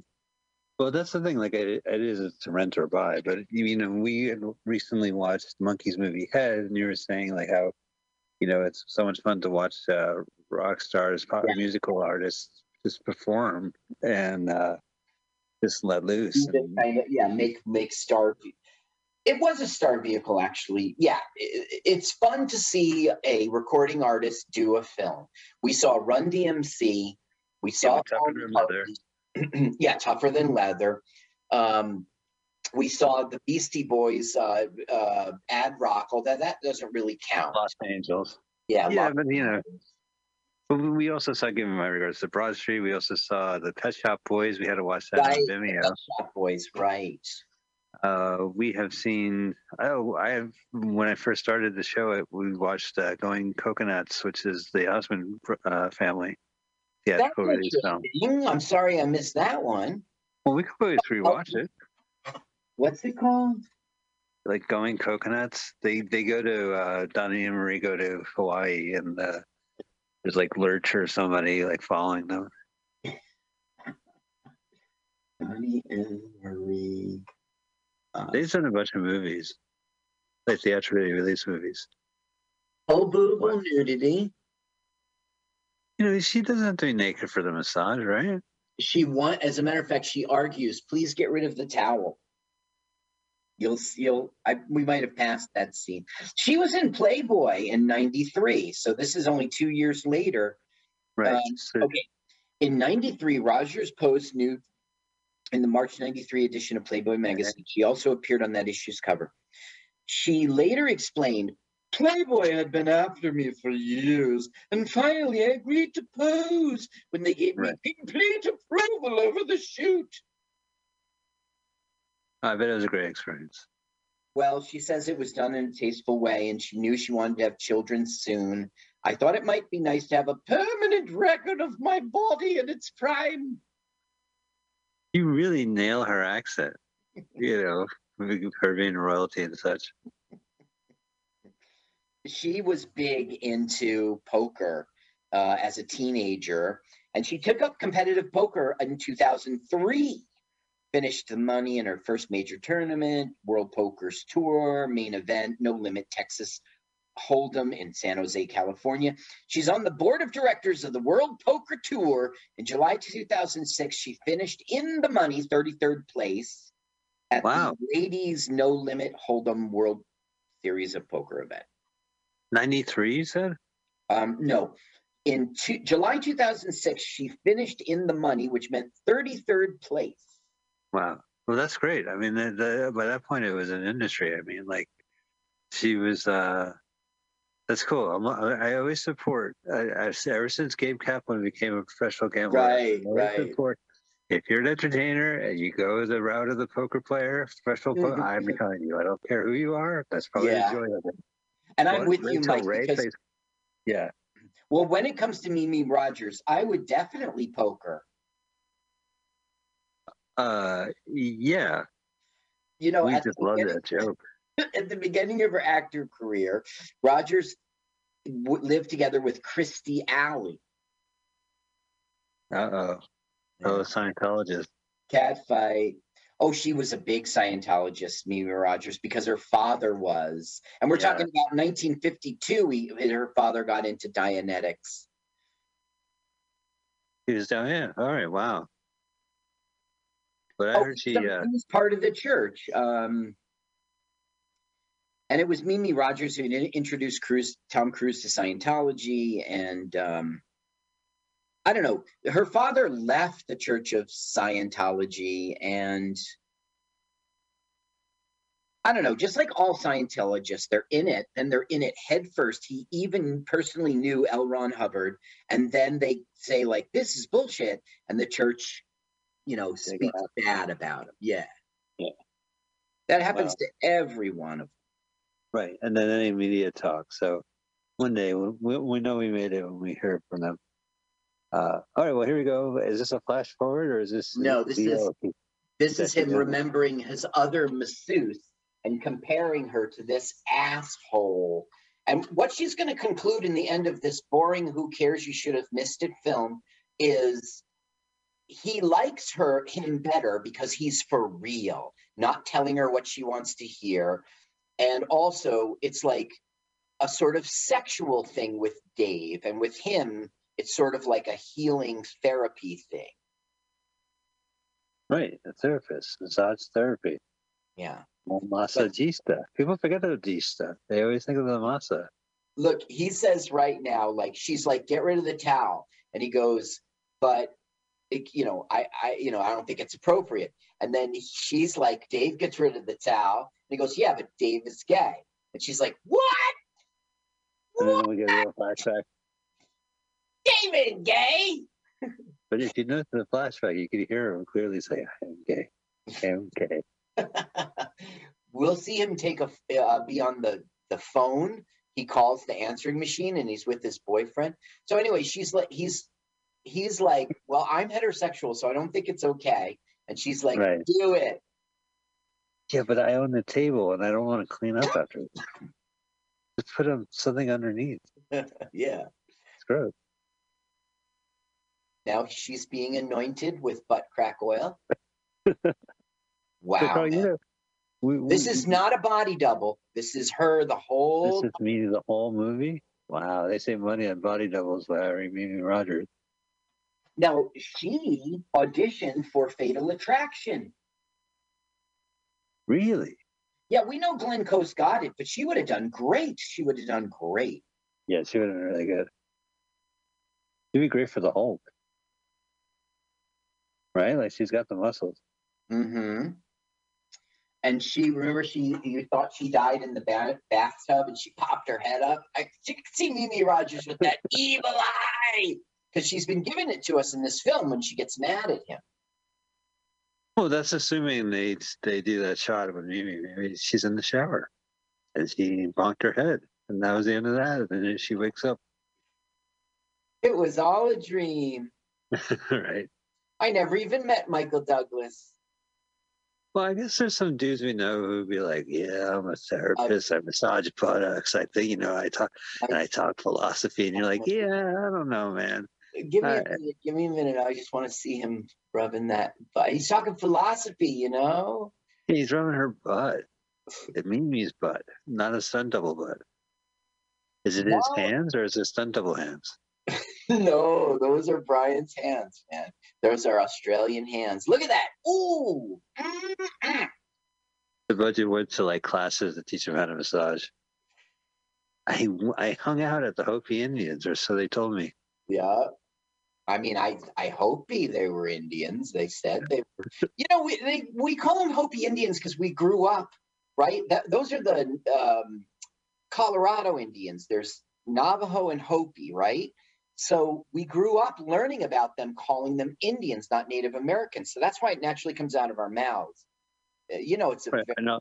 But I'm also, I mean, we're quoting the movie too. I mean, yeah. No, I know. He says Indian. Yeah, the whole thing. Yeah. We're in context.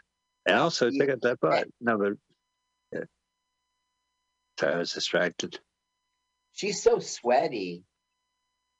The lighting is great in her place. Like, it works really well for a Nicholas Roeg movie. See the quotes on the wall? It's trying to make this thing look like it was, I don't know. Don't Look Back. That was pretty cool.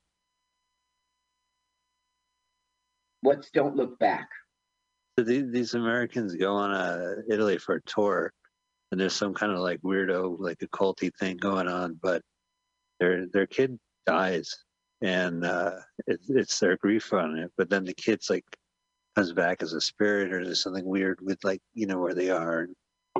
It's pretty cool. Should I watch it? I think any film of his you should just watch, right? Like you already watched the worst film of his. No, this isn't even his film. This is like some Showtime paycheck.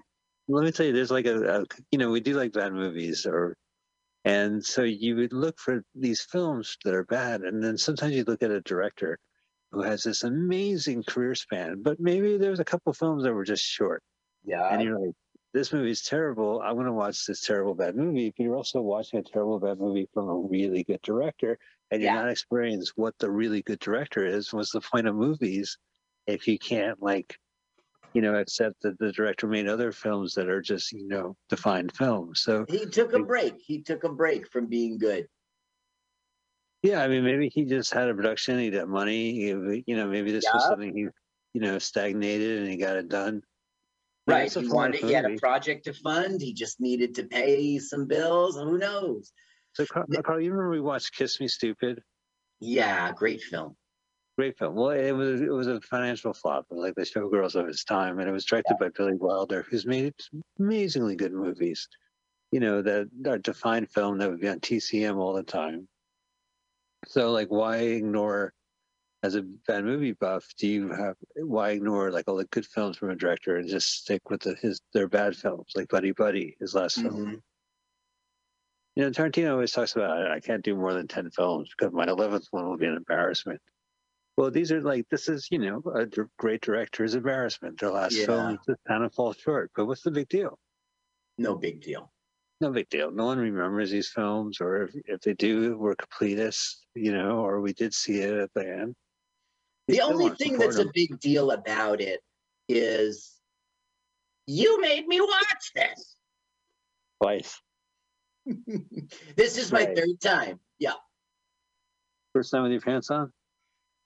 No, my pants are not on.